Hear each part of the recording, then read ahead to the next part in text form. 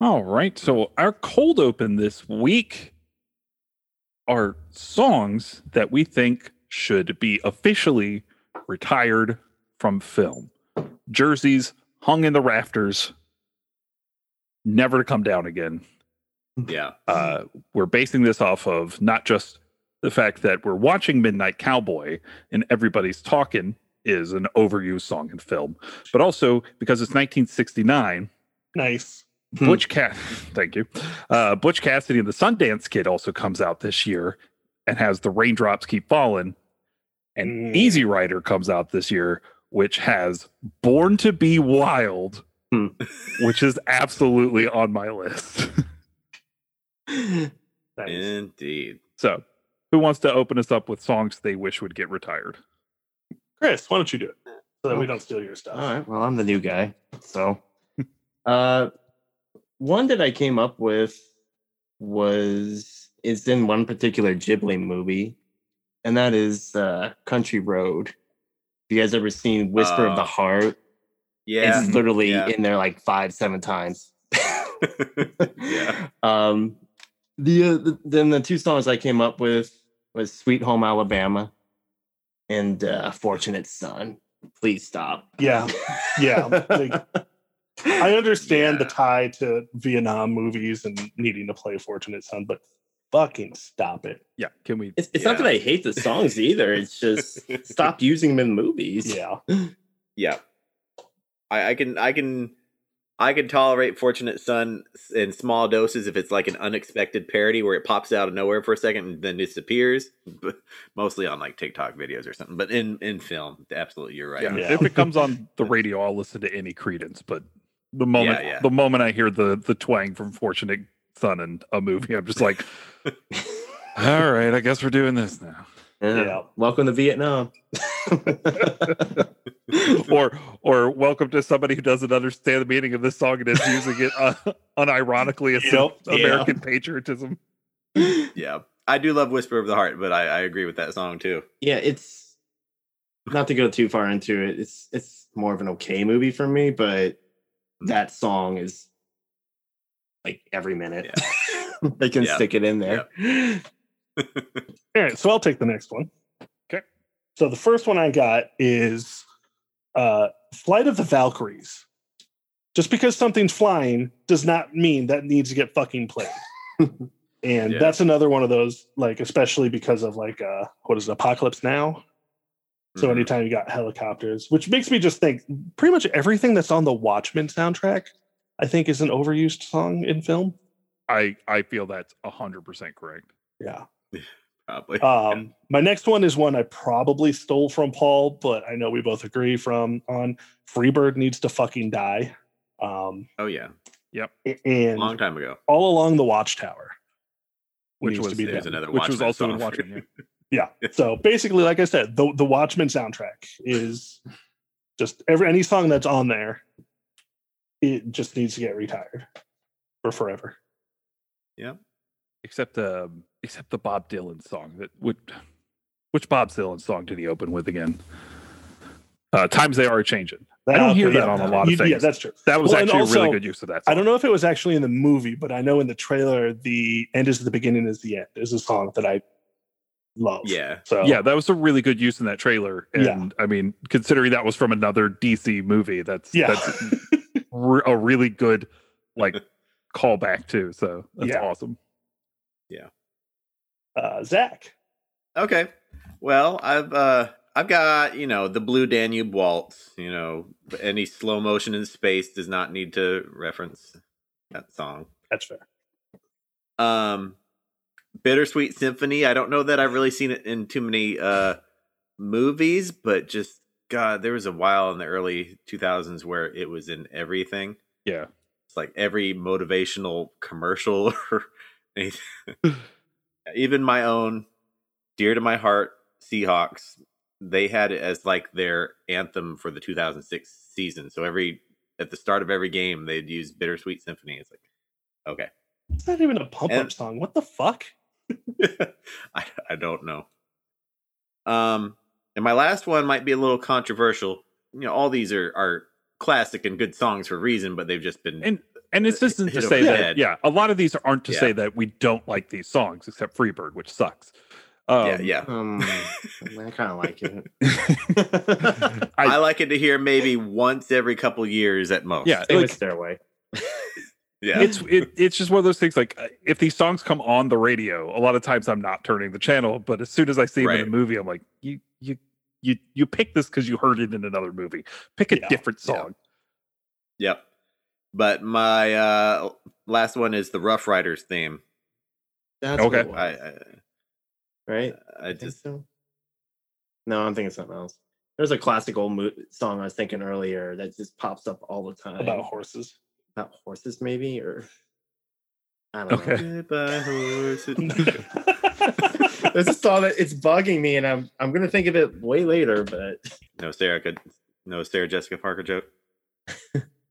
She doesn't deserve a song. She's not that good. She's not We fast we, enough. we need to stop these Sarah Jessica Parker jokes. No, we don't.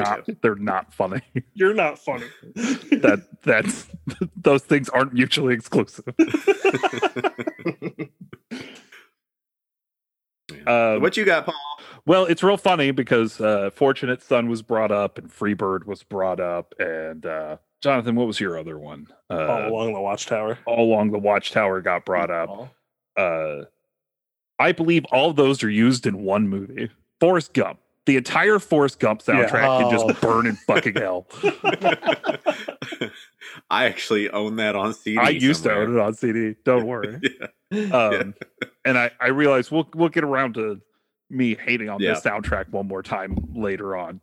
But for now, every single song on there, Hound Dog, Fortunate Son, Respect, For What It's Worth. I was trying to think of the Norman Greenbaum song, Spirit in the Sky. Like, No. Yeah. Rebel Rousers. Everybody's Talking is on the Forrest Gump soundtrack.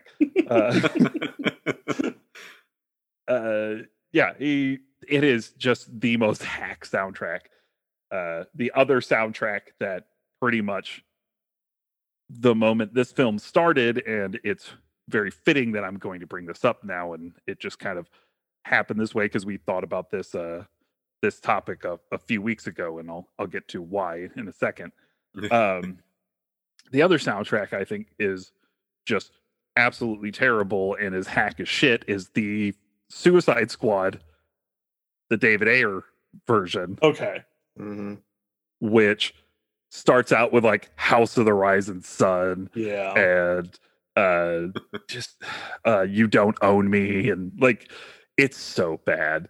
Every needle drop in that Suicide Squad movie is terrible. I need somebody to like do the Rasputina. You Don't Own Me. Okay. Then I'd be okay with it. But I just need more Rasputina in my life. Fortunate Son is also in the Suicide Squad soundtrack. Oh, of course. And in Forrest There was a Gump. helicopter. Yeah, exactly. Spirit in the Sky is also on the Suicide Squad soundtrack. They're the most hacked soundtracks. You must have just watched Forrest Gump. Yep. Also super freak.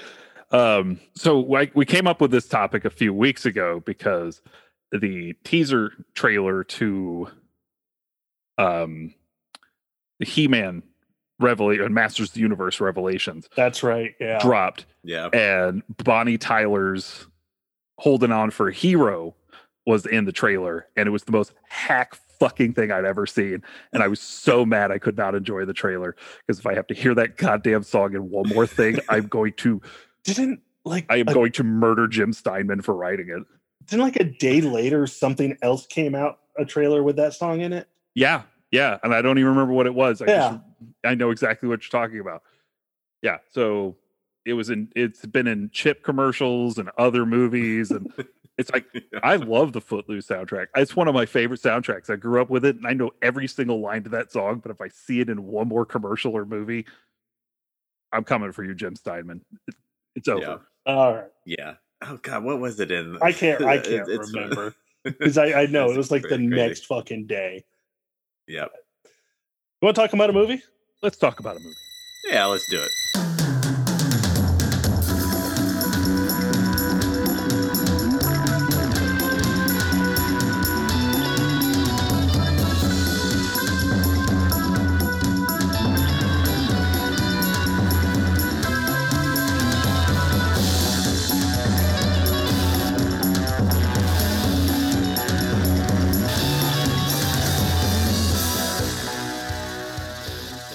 Hello, all you beautiful people out there in podcast land. My name is Paul Workman. I'm Jonathan Pierce. And I'm Zach McCoy. And Jonathan, please let us know who that wonderful voice we heard in our opening was. Yeah, this is my friend Chris. Chris, say hi. Hey, what's up? Nice to have you. Welcome. Yeah, I always wanted to be on, I guess. Well, now you are. Yes. So blasé about it again. I was just wasting my time. And we are your Oscar Grouches. Welcome back to the Oscar Grouches podcast, a show where we discuss Oscar winners throughout history and try to determine where the Academy went wrong, if they went wrong. And what film are we watching this week? Zach? Nope. Jonathan? Yeah. Yeah. All right. Today we're watching Midnight Cowboy, a movie about just a gigolo that really didn't have nobody except Rain Man. Yeah, he did I'll have to say, I really like the use of just a gigolo in Suicide Squad. That was really, really well done. Is this everybody's first time seeing this movie? Yes. Yep. Yes, actually. Oh, I'm the only one. Oh, Okay. Really? Way to ruin it. I saw it during the AFI watch. So Yep. I think it was number 69. Nice. Really? I actually don't know. I'd have to look that up. I just thought it Hold on. Now I got to look. Okay. Make sure you let's look not- at the let's just leave it. 98 list and not the 2008 list because they are different. 69 was Shane. What was our Midnight Cowboy at? 36. Oh, okay. Well, all right. Okay, well, let's do an Oscar breakdown. Break it down. Okay. It is a breezy April 7th, 1970. We are still coming out of the Dorothy Chandler Pavilion in Los Angeles, California, and we are on our second year sans host. Oh. Our most nominated film on the night is Anne of the Thousand Days. And our most awarded film on the night is Butch Cassidy and the Sundance Kid. Yay. Huh. And this was the first Academy Award ceremony intended to be broadcast via satellite worldwide, but a lot of people just weren't interested. So, Oh. Say Sputnik or something bombed it. I don't know. All right. So our best picture, of course, is Midnight Cowboy, which beats Anne of the Thousand Days, Butch Cassidy, and the Sundance Kid. Hello, Dolly, and Zed. Our best director goes to John Schlesinger for Midnight Cowboy.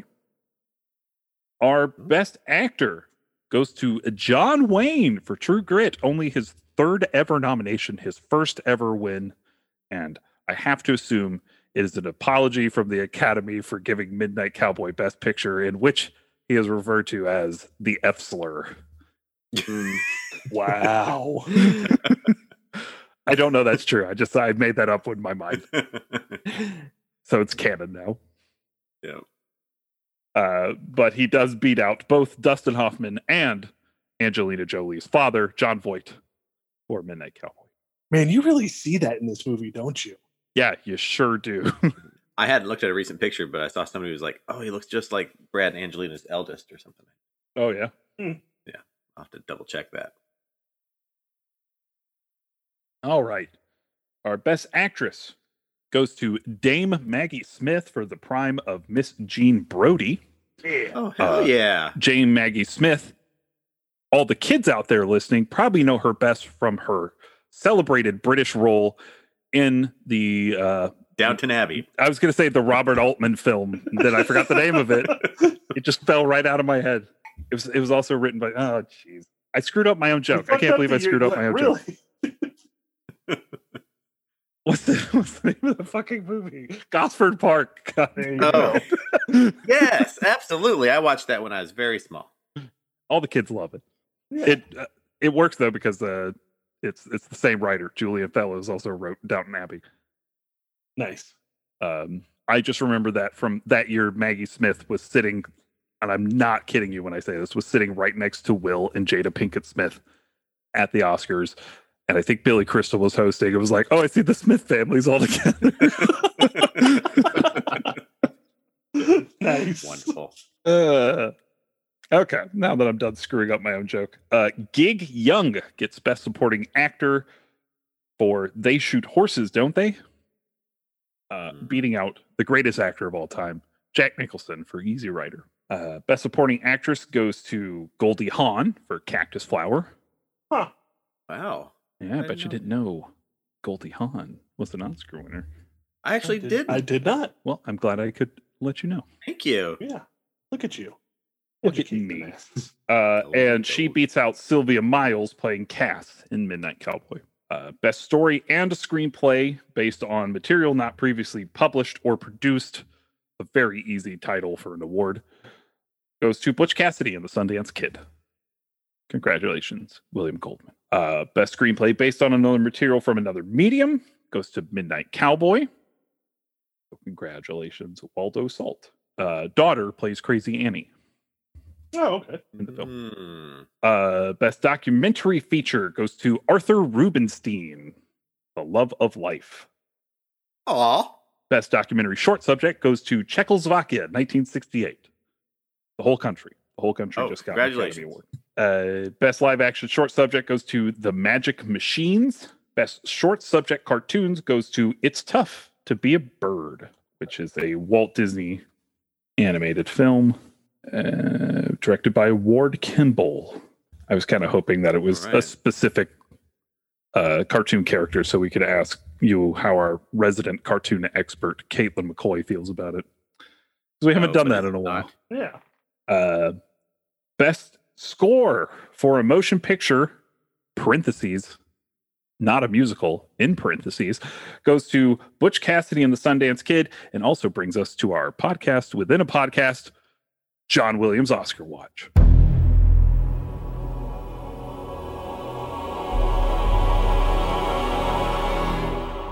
John Williams loses this category for his film The Reavers. Don't know that soundtrack. I don't either. But he's not done. He also loses Best Score of a Musical Picture, Original or Adaptation, for Goodbye, Mr. Chips, which we may all remember as the film that took Best Actor from Clark Gable in 1939 when he was up for Gone with the Wind. That's right. Giving it to Robert Donat. Oh, Paint Your Wagon lost too. It sure did. And they both lose to Hello, Dolly. Gonna paint your wagon, gonna paint it fine. Gonna use an oil-based paint because the wood is pine.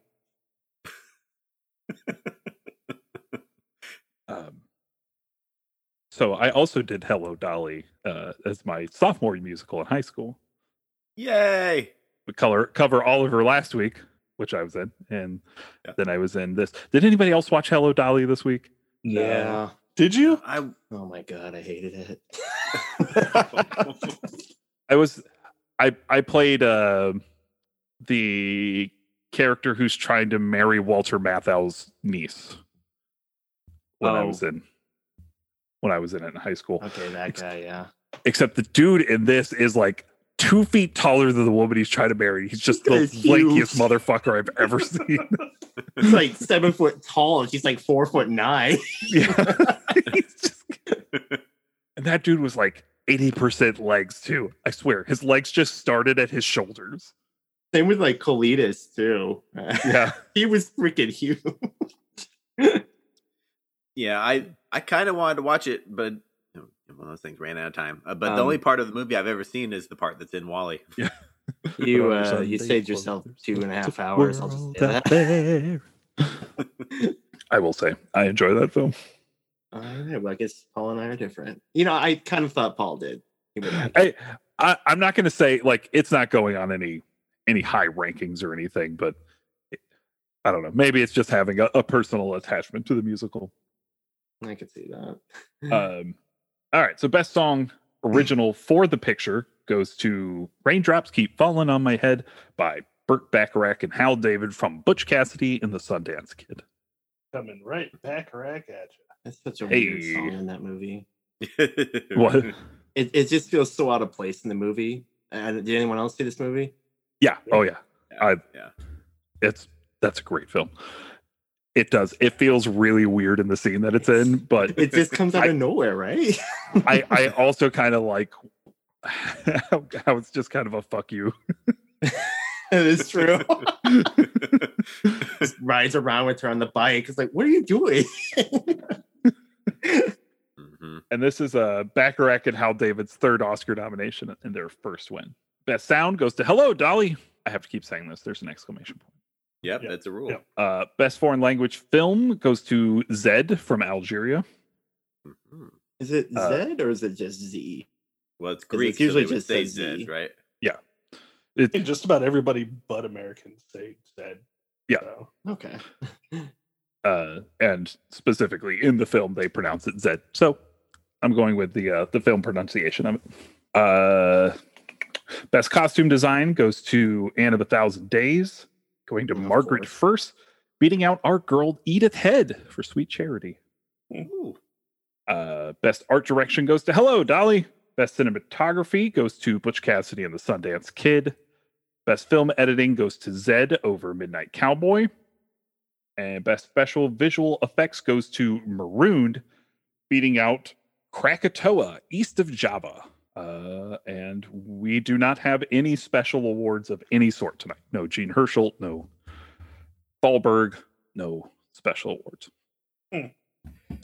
So I think I was wondering, and I was just looking up while we were sitting here.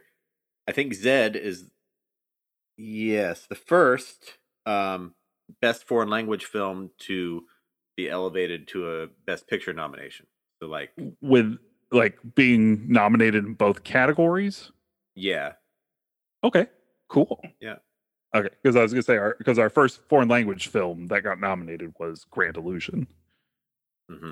So that is an interesting fact. Also, Midnight Cowboy is the first and only X-rated film to win Best Picture, picking up an X rating because of its homosexual themes. But soon after it wins Best Picture and Best Director, the MPAA knows that it's going to make a lot of money, and they relegate it back down to an R so that it can get wider releases in 1971. All right, that's our Oscar breakdown.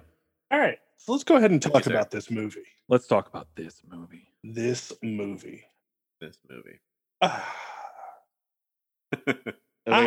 just get the elephant out of the room with the F slur? Oh God! Yeah, no. I mean, like once again, it's a product of its time in that sense, but which is not something to forgive, but to at least give some sort of. So it's a product of its time, but the director of the film, John Schlesinger, is openly gay. Yeah, yeah. So and the movie had, I mean, it's not even like a tone; it is a topic in the movie of homosexuality. Like it is. And it always kind of feels like it's deflection. Yeah. Yeah. Every time it is used almost in a way where there is an undercurrent of denying one's own sexual urges. Yeah. I haven't read this story it's based on, but apparently main characters were lovers at one point in the story. It's where it's only sort of slightly hinted at here. I think it's passed it off as more of a friendship, but I was gonna say I think it's heavily implied, especially when you get to the one scene where they're going into the Warhol-esque party. Yeah. And Joe takes his shirt to kind of wipe Rizzo's face down, and Rizzo just kind of slowly slides his hands around his torso. Yeah. Like that kind of visualization is pretty over the top. And then but apparently Schlesinger, like people asked him specifically about these two being gay, would just leave it alone. Kind of a you make the choice. Yeah. Did you think they were gay? Maybe. Then you're gay. I honestly didn't get that impression. Really? No, it was weird. I didn't feel like they were really like a couple. So the main time I kind of started wondering was when he invited him to stay with me. And they kind of have that conversation of, do you want me to stay here with you? Mm-hmm. And at first I'm thinking, is he asking him if he wants him to, stay here with you or just to be a roommate? And it almost seems like neither of them know what each other's talking about in that sense. So they're just like, yeah. So it almost seems like they're both down for whatever. They're both skirting around like, I could really use the companionship, whether it is a little more intimate or not. But at the same time, I don't want to openly admit that just in case. Like, I'll kiss you, but I'm going to say no homo. Yeah. It's obvious that Joe is battling some internal questions throughout the whole thing. Oh, really? With those horrible flashbacks. Did the flashbacks? Like, because, all right, so the flashbacks came off a little jolty. I mean, I think that was the point, was for them to be jilty. Yeah. But it was more of like, what are you trying to do here? I understand it was a story being told about Joe's kind of his backstory, but in a way that just wasn't done enough for me to go, okay, wait, so what happened? I'm only being able to pick stuff apart and go, all right, so he was with a girl, they got caught, and apparently I don't know why people were not cool with it. And then did he get raped or something? Because I felt like that happened. That's heavily implied. Okay. She definitely did. It's very heavily implied that he did. Yeah. So she's kind of, and I'm using this term as gingerly as possible, the town trollop. Yeah. She goes and has her, guys just kind of have her way with them. And Joe is just the guy that falls in love with her. He's the one who looks her in the eye and kisses her as they are making love. And she tells him he's the only one. Yep. So, all right. So here's where I got confused when it came to that. Okay. Because I almost took it like when the cops got called about it, that she said he was the only one that raped her. Well, I think it showed that way when she's getting dragged away. I don't know if they're like she's in trauma. Like, yeah, no. That's kind of how I took that. Yeah. And also some of the flashbacks aren't very straightforward. Like when he's having the one flashback and the cops are like marching towards him and Rizzo is in with the cops. They're not all meant to be factual especially as he's kind of he's slipping further and further into his own isolation and loneliness. And also was the grandmother a whore? I think she abused him in some way. I thought it felt like she was a prostitute. I wasn't sure. I'm pretty sure she molested him. She was a churchgoer. She was a hairdresser. Okay. I think she did something. What I got from it was she did something that he was uncomfortable with that he saw when he was young, and maybe she punished him for. Well, I mean, she was in bed with him and a naked dude at one point. Yeah. So there's a lot of bad stuff going on. Yeah. So which you know what brings up to the point that I mean, a lot of this could be up for interpretation. Especially when you come to the flashbacks. Like, you have a pretty solid story of what happened, but maybe like the meaning or even what specifically happened. Because as you said, he's kind of delving, like it's almost like the information is getting muddled in his own mind.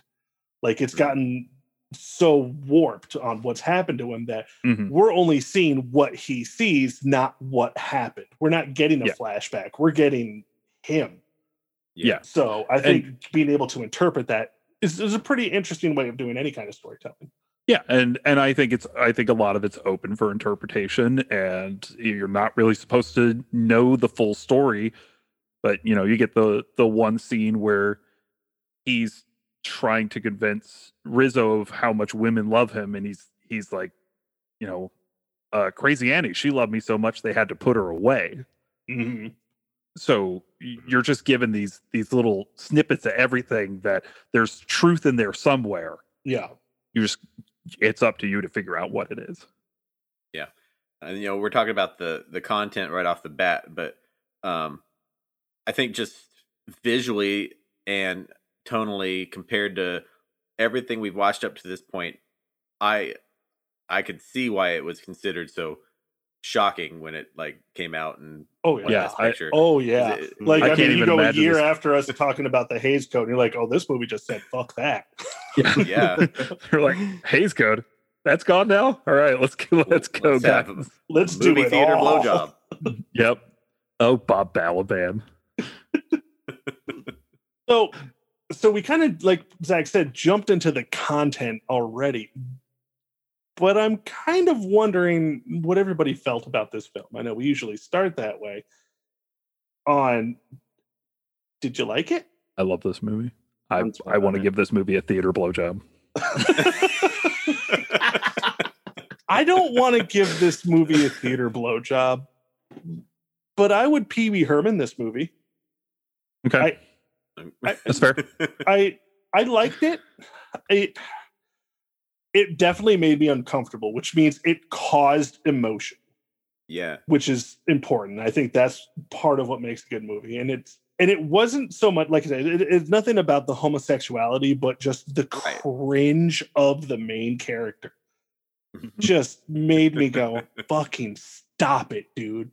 Yeah. Why are you the way you are? Like, I think we answered that already. Well, yeah. No. Yeah. But the cowboy thing, like, it just made me go, oh God, you are. That's him masking his masculinity, trying to push forward an image that he thinks he's supposed to be. The whole John Wayne Americana. Yeah.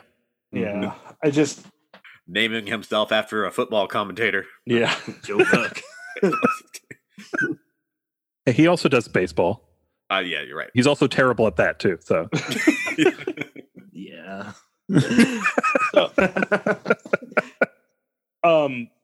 Chris, you sounded like you were a little on the edge there, but I don't know what to feel about this movie really, because when I watched it, I never felt attached to anything, and that really matters a lot to me when I watch movies. Like, how much does it, affect me in that way, and I want to come back to it.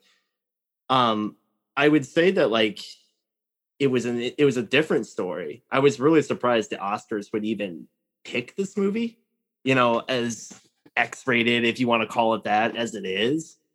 Yeah. I don't know. I didn't really feel much towards it. Like, Joe Buck and his name is Rico, right? Rico Rizzo. Yeah. I don't know. I just didn't really care. I get that, dude. Like, usually there's somebody that you can find yourself in a lot of film, and this one I felt it opened up for representation for others. Oh, I think not for me. If I had to go on a limb, I think this movie influences a ton of movies that's going to come out later on. Yeah. Oh, absolutely. I think it opens the door for darker content. Like, I think Platoon wins later on. Yeah, 86. Movies like that.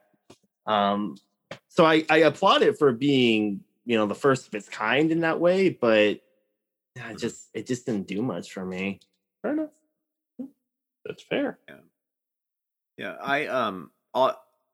I can't say that I love the movie. At least I don't have maybe on multiple rewatches I'll get there, but like Jonathan said, it's definitely uncomfortable. It's gritty. It's in your face. Psychedelia, sex, and violence. It's got a lot. Yeah. Well, and it's all made to be like,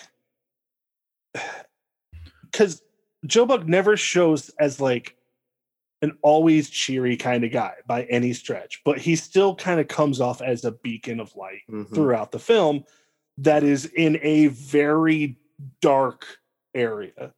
Like, I mean, there is nothing good going on, but this guy is like, we'll get there eventually. Maybe we'll see. He's the eternal optimist. Yeah. But who obviously has an issue with, because you can even see, like, when he picks up that beer bottle, Like that motherfucker's gonna throw that, but he's able to kind of turn himself down and go, nope, let's not do that. And I go, okay, so he's obviously, like I said, not an always cheerful guy, but is at least cognizant enough to know, hey, this is not the place or time. Until, well, yeah, that, yeah, I mean, that kind of unfortunate. But at the same telephone. time, here's the only person that he's been able to truly connect with, who's basically a scumbag. Say what you will about Rizzo, he is not a good person by any stretch. Oh no, he's a survivalist, and that's it. Like you have to appreciate that, but there is not a redeeming quality for him. But it is the only person he's been able to connect to, and once again, open to interpretation how far that relationship goes. If that is the only relationship you have, you will do everything you can for that person. So yeah. And I love the theme of their isolation and their loneliness. Yeah. And how the radio for them kind of becomes their conduit to the outside world. Yep. Yeah. It's the only way that they can connect to the rest of humanity, and then they go and pawn it for $5. Yeah. That was so sad. Yeah, it's kind of was. I never felt so sad over a radio. Except for a Brave Little Toaster. I thought you were going to say radio. Oh. I'm not talking about radio. Thank you very much. Don't pawn radio. Oh, God. On multiple levels. If there's one thing that I really did love about this movie was the reality of it, like the harsh truth of going to New York and having this idea. You're like, I'm gonna be like a popular prostitute or whatever he's thinking when he gets there. He just thinks he's gonna get paid. Yeah, he's laid. Like he doesn't even. He's like, he's. There's easy women. There's rich women. Yeah, and they're looking for the cowboy type. Yep. And like, I love how it just hits him in the face and he just loses almost everything. And then they live in this dirty, condemned apartment. When he grabbed that pillow, I was just like, oh, ew. Yeah. That was such a gross scene. I'm sorry. When Rizzo uncovers Rizzo uncovers that cot and just kind of like pulls it out of that room. Yeah. Like, ew, don't lay on that. I was like, no, ew, go lay on the street. Yeah. But I love that. I thought the shots were amazing for that, making it just so dark and gloomy. Oh, and then like when they finally go down to Miami, everything starts to brighten up. You're like, yeah, well, maybe things are turning around for them. And now he dies. But I mean, succumbs to tuberculosis on a bus. Oh. It's so rough. And it was also that was the only part where I'm like, I mean, of course it was going to happen. Dustin Hoffman does not have good luck on buses. Stop taking the bus, dude. Nice. Hello, darkness, his old friend, indeed. Yeah. But yeah, I'm really impressed with his death, though. I one of the more realistic looking deaths there, I thought. Yeah. Man, they made him look sick. Oh, yeah. Oh, man. He just looked rough. Like in the beginning of the movie, when you first meet him, he kind of looks okay. And then like you just see him deteriorate further and further. How long are they in New York, too? For a while, because I remember at one point, they had mentioned like months had gone, because like they get to winter at one point. Because I remember him saying, I'm not going to be here till winter because I'm going to Florida. And then they get through winter because it's not snowing by the time they get on the bus. Yeah.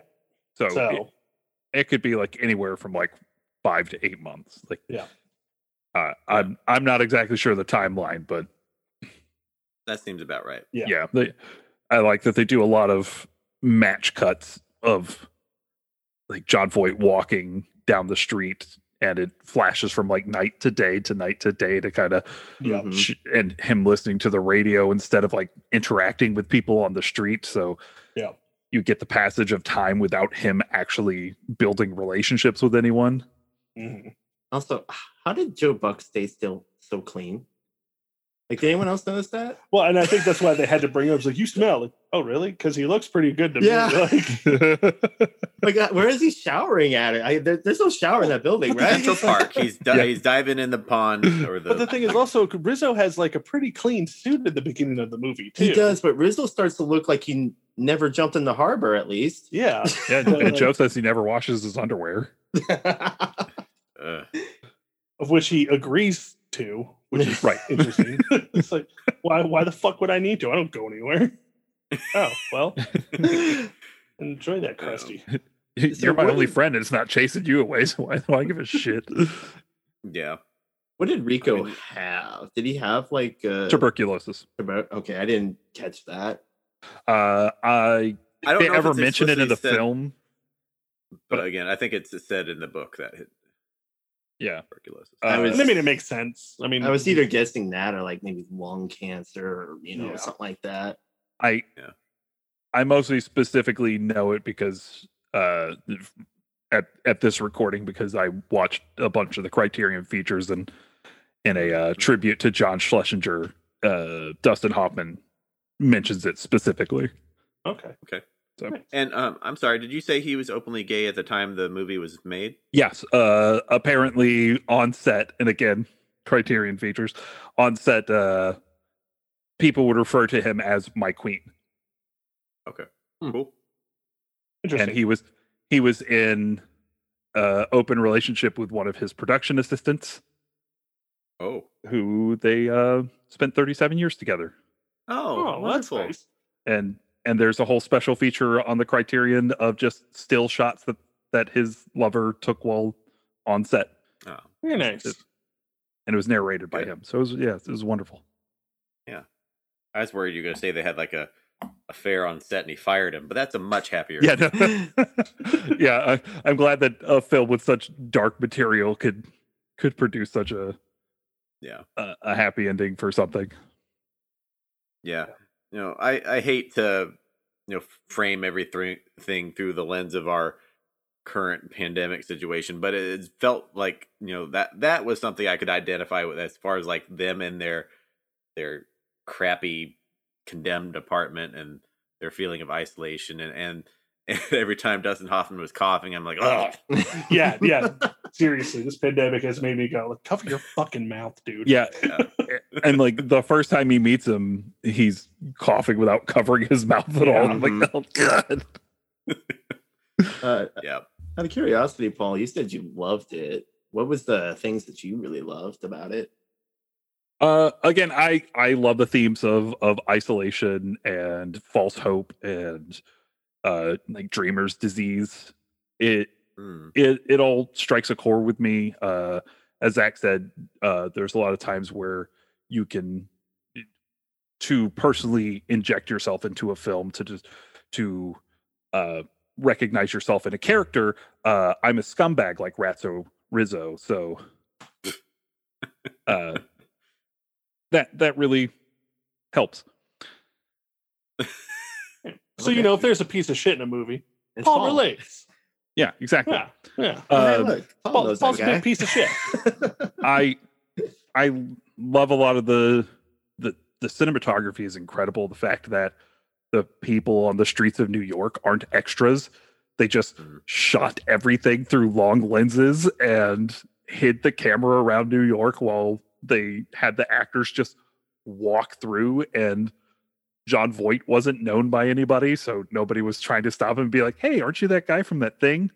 And Dustin Hoffman looks so unrecognizable from The Graduate that nobody's stopping him. I love that kind of guerrilla filmmaking, and it works really well in this film. It does really add to the realness, I guess. Like that. Yeah. I did love that as well. I was kind of wondering if they just shot random people walking down the street or not too. I wasn't sure. Yeah.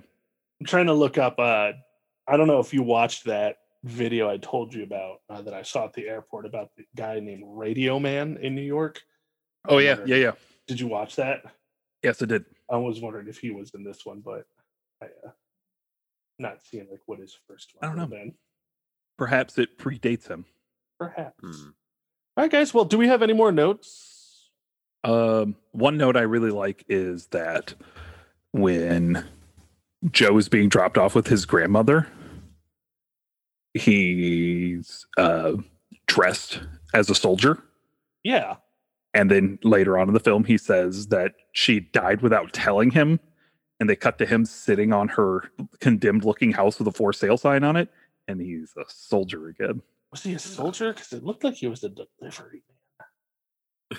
No, because he's got the beret like tucked in his shoulder. Okay.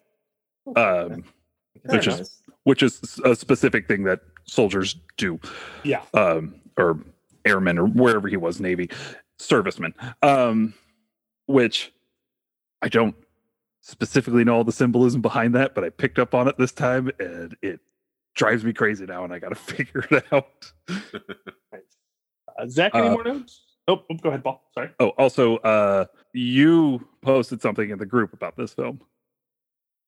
I did? About the song. Oh, Jesus fucking Christ. Like, it wouldn't stop. It was like, it started like, I looked, I was like, if I have to hear the song one more time, and then I looked, and I was 17 minutes into the fucking movie.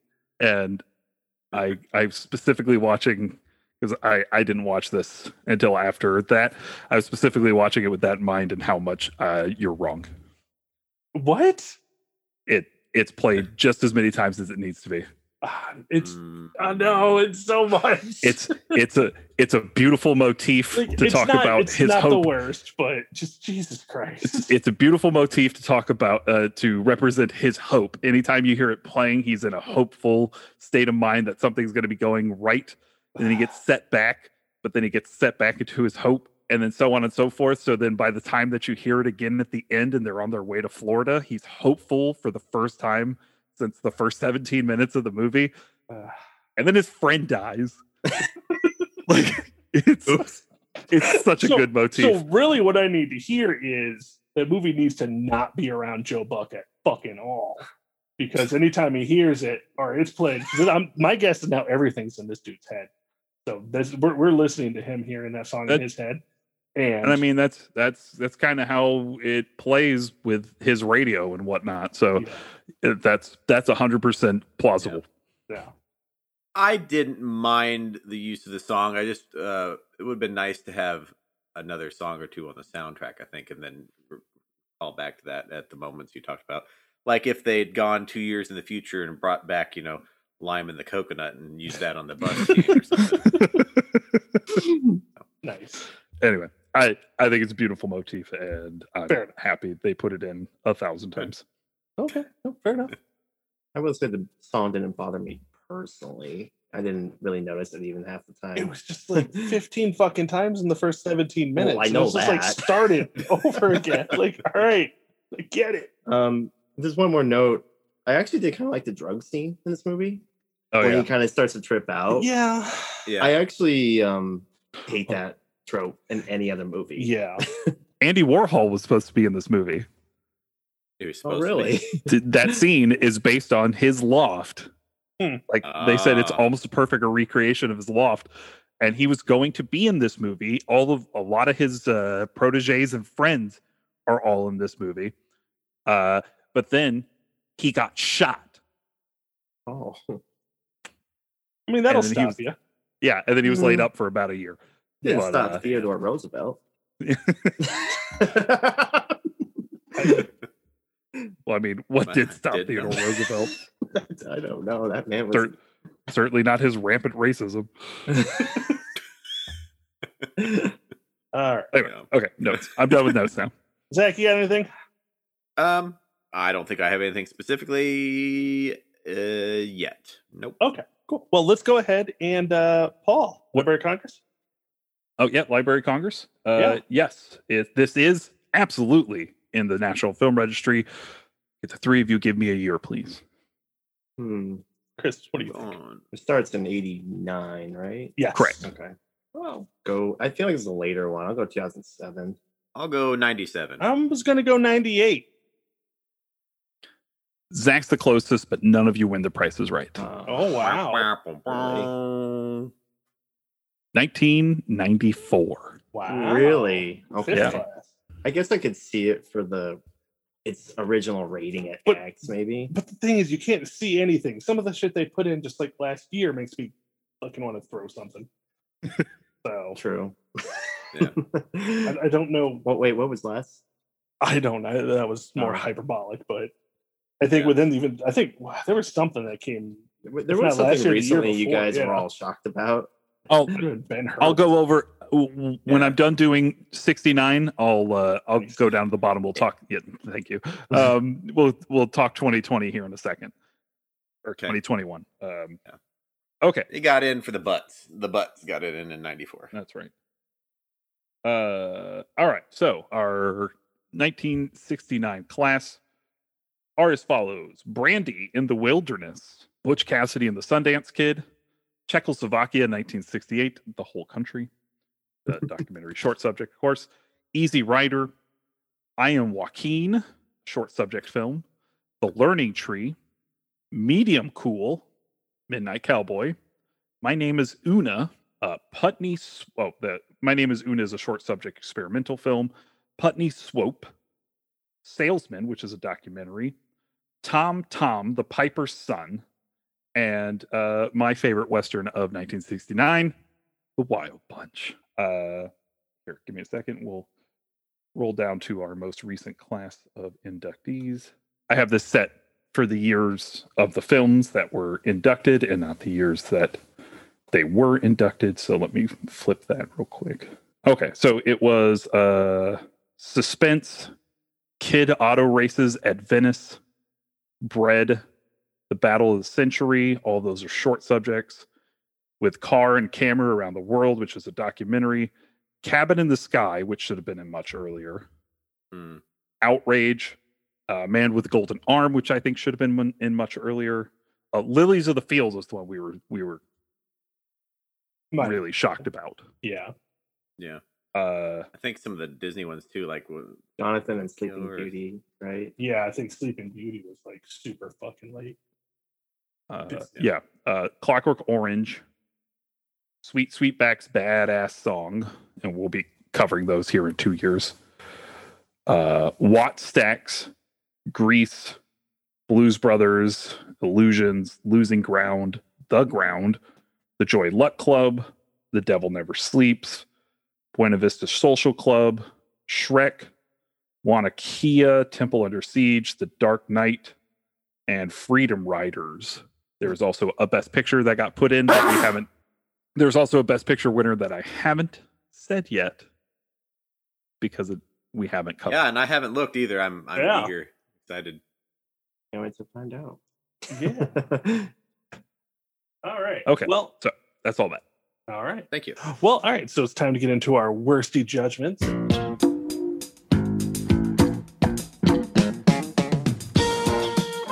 And Chris, we'll start with you, Chris. I'm used to hearing the Law and Order. Yeah, Jonathan doesn't. No, it's not Law and Order. It's Night Court. Okay. Yeah, I think Law and Order for some reason. Jonathan never takes a long enough break in between it either. I'm not gonna lie, I still rarely listen to our own podcasts. I don't know what Trav puts in. I listened to the last one though, but that was all about me. Well, I did watch all 5 nominations. Okay, so nice. does this deserve Best Picture? Do you want me to save me for last, or do you want me to like? Well, you know what? I'd like to hear you and Paul go at it on this one. So you know what? I'll start then. Okay. No, cool. I think Easy Rider beats this movie by a fucking mile. And Trav can eat a dick. Trav does not like Easy Rider, and I don't understand him. Easy Rider has some of the greatest dialogue in film history. And yeah, there's Paul pointing at his Easy Rider there. You're gonna take a drink. And again, not that this movie is bad. I liked this movie, but I think Easy Rider deserved Best Picture so much more than this one. They both had a feel of, because I believe, Paul, you had even brought up Easy Rider kind of being that like birth of new Hollywood, death of old Hollywood kind of movies. Midnight Cowboy is included in that too. I think Midnight Cowboy takes a lot of strides towards that. But yeah, Easy Rider is definitely a new Hollywood Like I just entrenched. Easy Rider, even if you don't like it, Easy Rider is like the Nirvana of film. It killed hair metal and it brought in something new. And I appreciate Easy Rider much more for it.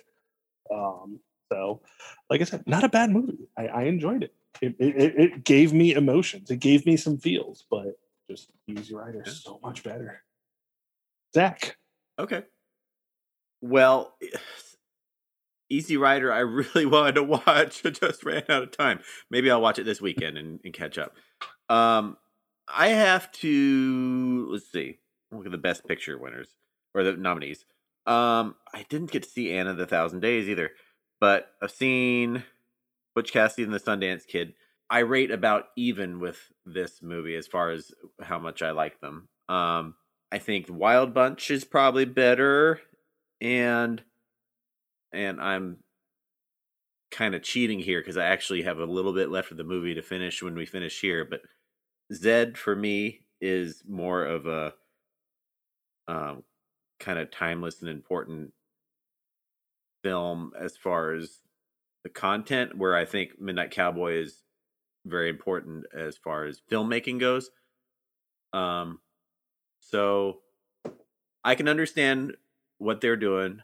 Watching from a modern perspective, it seems like an odd pick. I think Zed is a better movie. So that's my final answer. All right. Chris, do you want to go now or Paul? Or well, why don't we go together and we'll discuss each of these. I'm going to start real quick with I did not watch Anne of the 1,000 Days just because I'm with Zach. I kind of ran out of time. My wife had surgery this week. I've been tending to her, and I watched a lot of Community in that time. Yeah. I have finished Community again. So such a good comfort show. It is really good. So it kind of set back my watch of Parks and Rec. And unfortunately I got to watch Bad Batch, so it's going to get set behind again. Ah, damn. Yeah. So I didn't watch Anne of 1,000 Days. Chris, how'd you feel about that film? At this current time, I think it might be my number 4 if we're going to go ahead and rank them. Yeah. My number 5 is going to be Hello, Dolly. I honestly did not like that movie at all. I'm going to set it at my number 4 for the time being, having not seen Anne of 1,000 Days, so it just takes a placeholder at 5. But yeah, it's a little overlong. I would say it would probably be better if you cut it like an hour. Like I know that sounds extreme, but the sequences and the dances and just the songs weren't even that interesting. You're not a big musical guy, though. Right? I'm not, but like I really wanted to give this movie a shot. You know, I don't care what movie it is, but genre, I'll watch it, give it a shot, and if it's good, I'll say it's good. But yeah, hell yeah. I honestly thought this was bad. I think the only thing that was really redeemable was Barbara. Babs is really good. I love Mathau in this film, though. I think he's so fun. He wants to leave this movie every chance he can. That's the impression I got from it. But it works for his character because it does. Like, Mathau feels like he wants to leave the movie, but his character wants to leave the movie. Like, I don't want any of this frivolity. You could keep that shit to yourself. Stop all this dancing. I'm Walter Matthau. I liked him in that sense, but it just wasn't enough to hold this film together. I completely understand that. Like Gene Kelly, who directed this film, really, really put an emphasis on the dancing of Jonathan. I know how much you did not like the extended dance sequence of West Side Story. Imagine if they were weirder and longer, and that's Hello, Dolly for you. No, I'm good. Especially when it gets to before the first intermission, they get to the parade song. Yeah. I swear that's like a 15-minute song. It goes on forever. And then the title song, Hello, Dolly, that whole scene just keeps going. Gosh. And then just when you think it's about to end, fucking Louis Armstrong shows there he goes. Oh no, stop. They do the entire song over with Louis Armstrong. Well, and then like the waiter song, it just felt so shoved in there. And it's like there was like one funny scene that I really laughed at though. Yeah, and that was I called the duck hut scene. Maybe you remember quickly. Yeah. These couple are at a table, they're trying to get their food, they keep getting screwed over. Eventually a waiter comes over and he lets them pick a fish. And then he pulls another tank, he lets them pick a lobster. And then they pull out this tray and the waiter lifts the lid and these 4 ducks go flying out. The guy picks the duck, the waiter picks up a shotgun out of nowhere and he shoots the duck. I legit just laughed for like a straight minute. I don't know if it's because I was bored so at that absurd. Point or what. Like, yeah, I think Gene Kelly just went a little overboard. It's what happens when you let choreographers direct the movie. Yeah. Which is, of course, what you get with Jerome Robbins co-directing West Side Story, but West Side Story has some of the most impressive dancing on film, and it's gorgeous. This film just goes on forever. Okay, so what's your number 3? My number 4, real quick, with Anne. Okay, go ahead. It's very stilted, to be honest. Like, the acting's not too bad. I wanted to say Anthony Quayle, I think his name is, plays Wolsey. Honestly, really good. Richard Burton plays King Henry VIII, and I did enjoy his performance. Oh gosh, I'm gonna butcher her name, but the person that plays Anne, I really liked. Genevieve Bujold. Yes, I think she was nominated for an Oscar too. Yeah. It's kind of an actor's movie. There's not a lot of shots that look good or anything. It's kind of boring, and sometimes the dialogue is just exposition. I wouldn't recommend it to anyone necessarily, but it's not the worst. Yeah, I got a copy of it. I just haven't watched it. I went and saw The Suicide Squad and, again, watched essentially 3 seasons of Community in a few days. Because those last 3 seasons are only 13 episodes apiece, so they were pretty easy to get through. My number 3 is going to be Zed. It's my number 3. Maybe it's because it's the subtitles and it took me a while to really get used to it. But for like the first 40 minutes, I didn't know what the hell was going on. Yeah, I watched literally everything with subtitles. So, and that's the way it's been since I got my first DVD player back in 2000. So it's just been 20 years apart. Because I couldn't find good subtitles. This one was French, right? Yeah, their native language. Yeah, it took me a while to really pick up in their voice and the subtitle. You know, it's that weird mix. Okay. But like once you get past the first 40 minutes, it felt like a Law and Order episode to me. Yeah, it's a lot of setup for a really good, essentially like procedural drama. It's interesting, which I really did like. Once it got to that point. Going to say something more about it. I was trying to think. Also, the camera work in Zed was really interesting. It reminded me a lot of like The Big Short or like Vice. I don't know if you got that feel or not, but okay. So you're saying it gives that late Adam McKay feel. Yeah. Did you get that or not? Yeah, I can see how Adam McKay could be inspired by stuff like this. This is very European new wave to me, so this is just a lot how most European films around this time feel, just with all those hand like cam and real low film quality, but real stilted angles and crash zooms, and it's a beautiful looking film. Good, I'll say that. My number 3 is actually Butch Cassidy and the Sundance Kid. Okay. Which I love. I mean, right now we're in the top tier. Like these are all 4.5, 5-star films for me at this point. And I think Butch Cassidy and the Sundance Kid is a gorgeous film about it was just essentially a gorgeous film about the death of old Hollywood. My 2 and 1, my 2 and 1 were really torn. I think I would go 2 at Midnight Cowboy. And then 1 Butch Cassidy. Yeah, I really loved Paul Newman, and Vince. Oh, what's his name? Shit. Robert Redford. Robert Redford. Oh, they're so good, and I can't wait because we're going to be doing The Sting in 4 years. Oh yeah, that's such a good film. Same director too. I remember watching that movie, not having the greatest opinions of that one. But anyway, Butch Cassidy, I connected the movie a lot. You know, I was able to like these characters. I liked the journey. And then I also looked up, to see how close it was historically, and then seemed like it was fairly accurate to that. Yep. Midnight Cowboy I love what it did. I love what it's going to inspire and what's going to come after it. But I just don't see myself ever really watching this movie again. As opposed to like Butch Cassidy, where I could probably watch it a few more times. I enjoyed it that much. Yeah. Yep. Yeah, I feel very similar with that. I do like Butch Cassidy a lot. I think some of the editing is a little weird. Maybe it's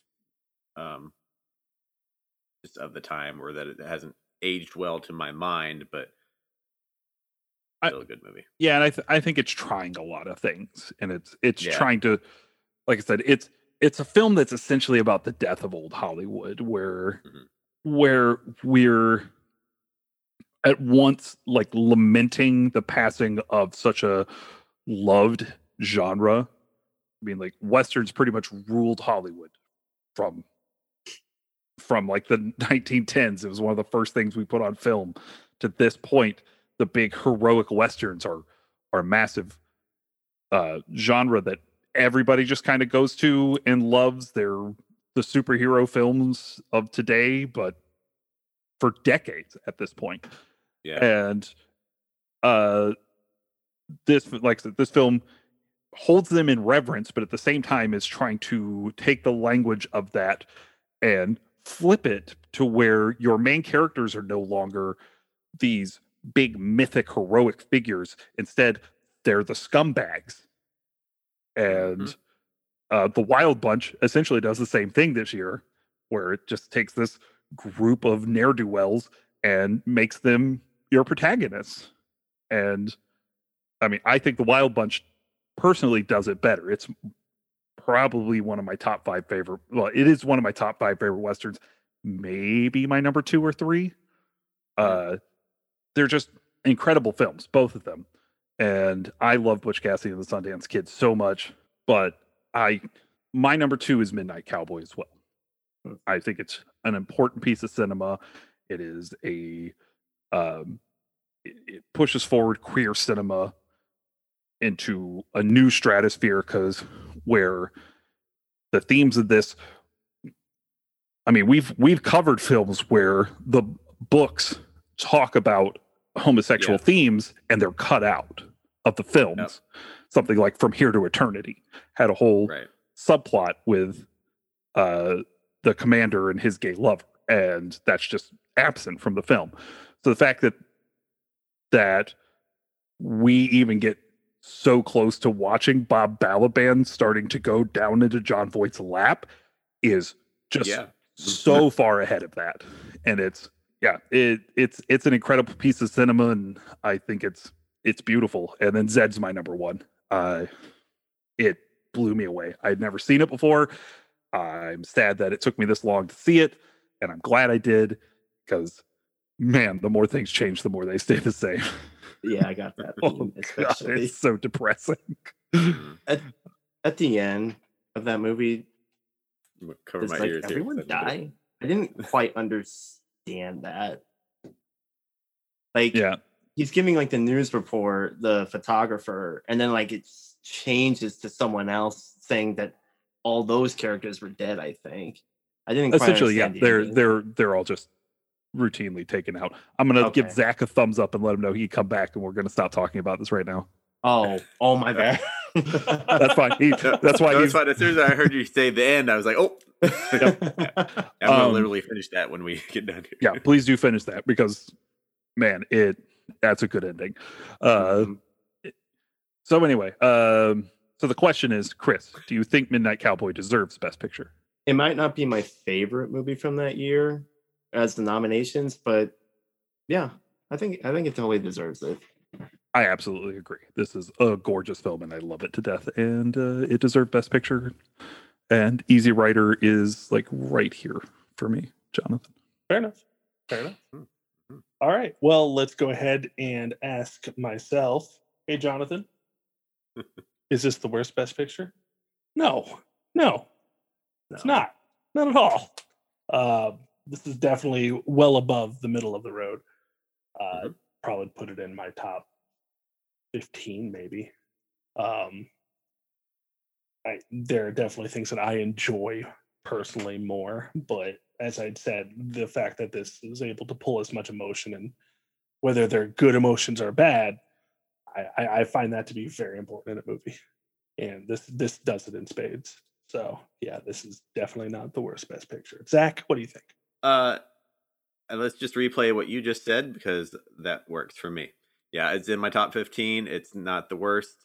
And yeah, I'll just echo your sentiment. I enjoyed it. I like it.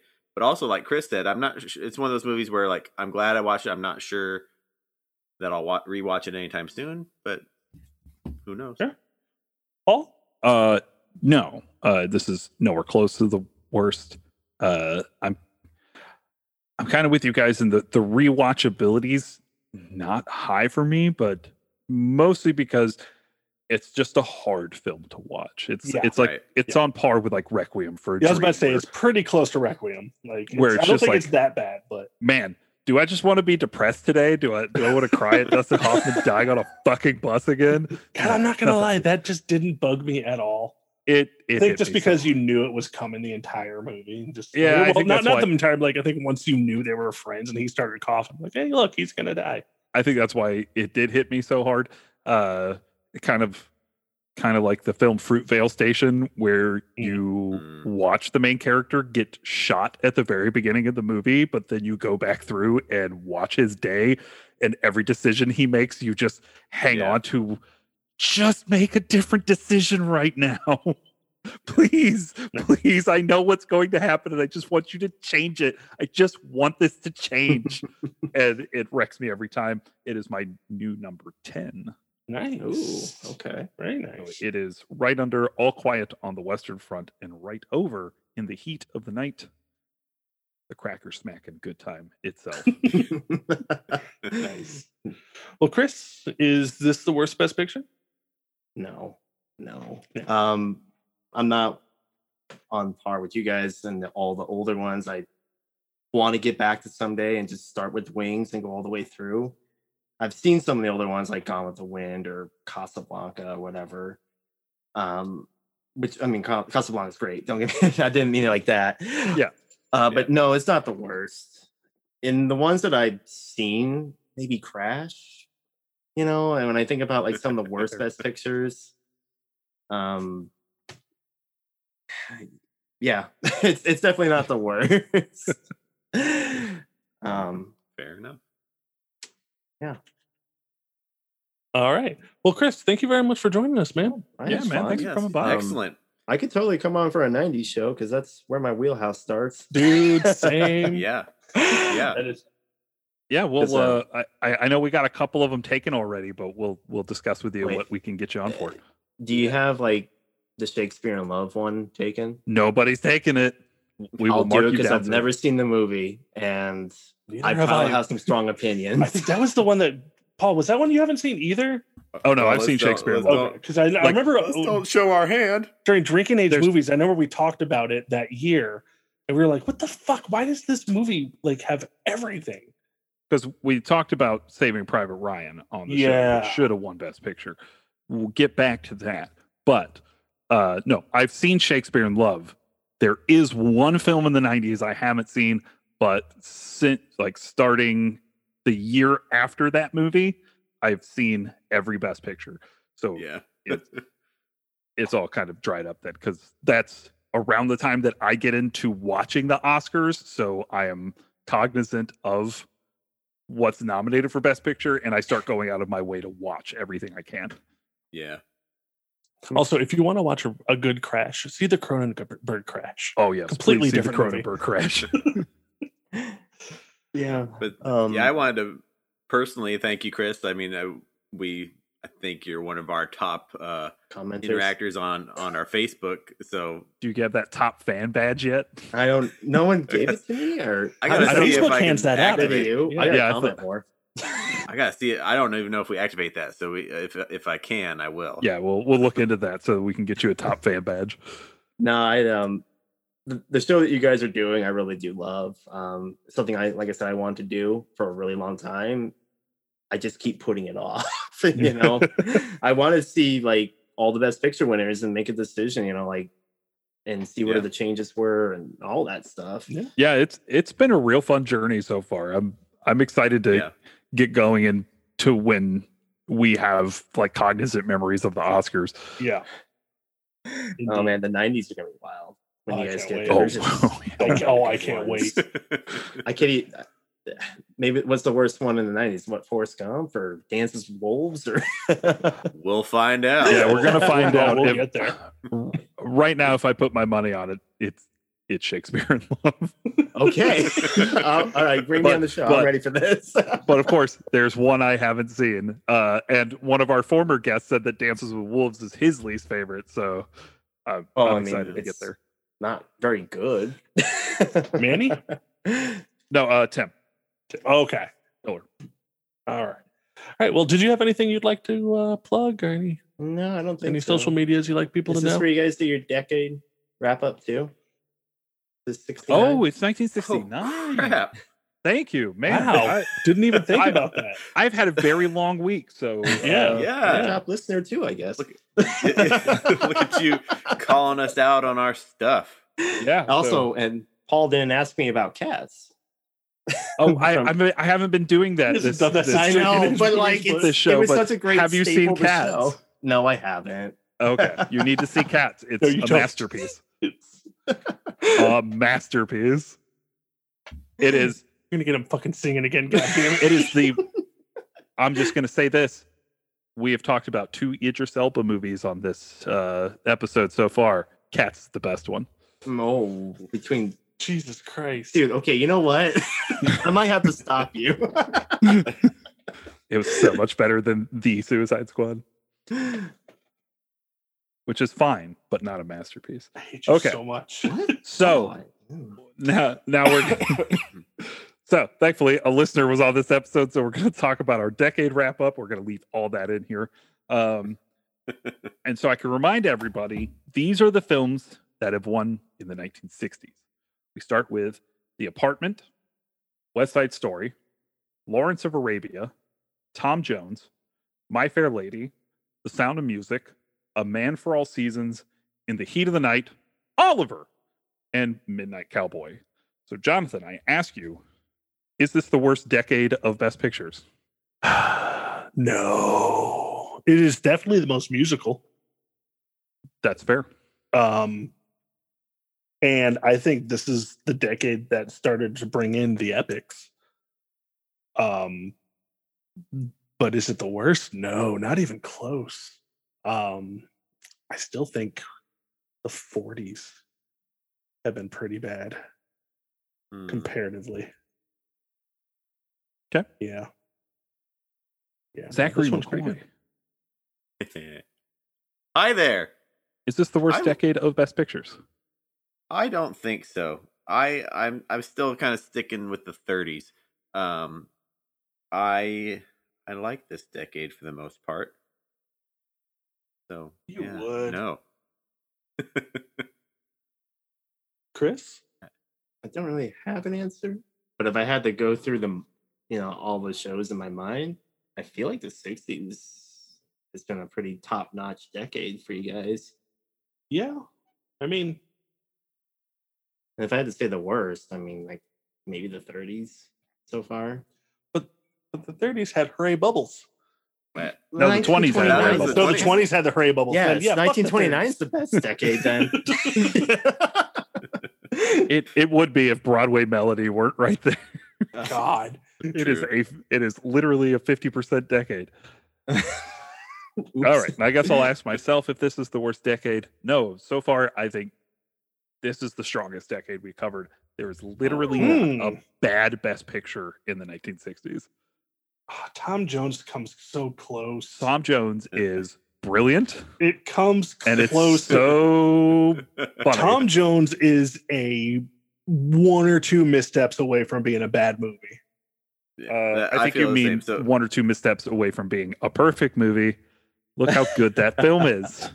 It's so good. Let me take another drink with your criterion there. Oh, I'll keep bringing them out. Here's the one. Zach's Here's the gonna one get that so Zach far. recently bought me, my darling Clementine.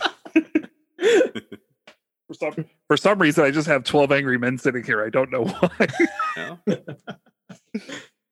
Yeah, I think, I do not really care much for Tom Jones. Obviously, we talked about that on the episode. I think it's the weakest Best Picture winner of the decade, but it's still an okay movie. All the other decades have had pretty bad winners. Tom Jones had boobs. That's it. Tom Jones had a reverent heart and spirit and is very funny. It is one of my favorite films of that year, if not my favorite film of that year. Yeah, the only one that I would put down as close to being bad is Man for All Seasons. Yeah. Which was just boring. If it wasn't for the beautiful Robert Shaw, it would probably have been a very bad movie indeed. But everything else I absolutely love in this decade. And the 30s is still the worst for me. Fair enough. One other thing I found on Wikipedia I found was pretty interesting was about 1969 is the amount of people that came out in film debuts this year. Would you like to hear some names? Oh, please. So Bob Balaban started this year with Midnight Cowboy. Ed Begley Jr., David Bowie in The Virgin Suicides, Sam Elliott, this was his first movie with Butch Cassidy, Farrah Fawcett in Love is a Funny Thing, Bridget Fonda in Easy Rider, Melanie Griffith in Smith, Ian McKellen started in 1969 with A Touch of Love, Al Pacino in Me, Natalie, John Savage, and Arnold Schwarzenegger in Hercules in New York. And also, was that 1969? It was 1969. Also, a Mr. Christopher Walken started with Me and My Brother. Oh. So 1969 was kind of a fucking year. Oh, I'm sorry. And Michael Emmett Walsh, too. Ooh. Oh, M. Emmett Walsh? Yeah. Love him, Emmett Walsh. He was in Midnight Cowboy. Oh. Was he? Yeah. Was he the guy that Rizzo brought Joe Buck to? No, that was oh god, what's his name? John McIver? Who was he in Midnight Cowboy? He was he was just a bus passenger, uncredited. Okay. So made a huge statement. Right. I bet he was a gawker when Rizzo died. Oh, unless he might have been one of like the singing guys at the beginning of the movie. Maybe. There's also what was his name? Man, my fucking computer does not want to work today. Naughty. All cast and crew. The bartender in the bar that Joe and Rizzo meet in is a black actor that's been in a ton of things named Paul Benjamin. I knew his first name was Paul, but I couldn't remember his last name. Paul Benjamin, who is one of the old men in Do the Right Thing. Oh, nice. Very nice indeed. Yeah. So, okay. So, indeed. All right. Well, I guess we'll go ahead and call it here. Again, Chris, thank you very much for being with us, sir. Yes, thank you so much. Hell yeah. And my name is Jonathan Pierce. You can find me on Twitter, Twitch, and TikTok at Altorn_Occam. Zach, where can we find you? Find me on Critiker at Zachmaster, XAKKMESTER, or TikTok at House Havoc. And you can follow me on Twitter, Instagram, TikTok, and Letterboxd, where I keep a running tally of all the films I watch and a list of my rankings of Best Picture at Father of the Fear across all platforms. And Zach, what are we watching next week? Next week, we're watching Paul's favorite George C. Scott in Patton. He's an era all to himself. George Kuth Scott. Which you can rent on Apple TV, Google, Vudu, YouTube, or stream on Amazon. All right. We would like to thank Trav from our sister podcast, Leveling Up with Benjamin Banks, for producing our show. We would like to thank Chad Ramsey for our most excellent theme song. We'd like to thank Megan and Jay Bellevue for our beautiful artwork. You can follow the show on Twitter and Instagram at Oscar Worsty Pod, and on Facebook at The Oscar Worsty Podcast. And don't forget to subscribe to the podcast and on things, and leave us a nice review on Apple Podcasts and Stitcher. It really helps us to be seen in the almighty rhythm of Al Gore. This is the rhythm of Al Gore. For Jonathan, Zach, Chris, Joe Buck, and Rico. We'd like for you all have a damn fine day.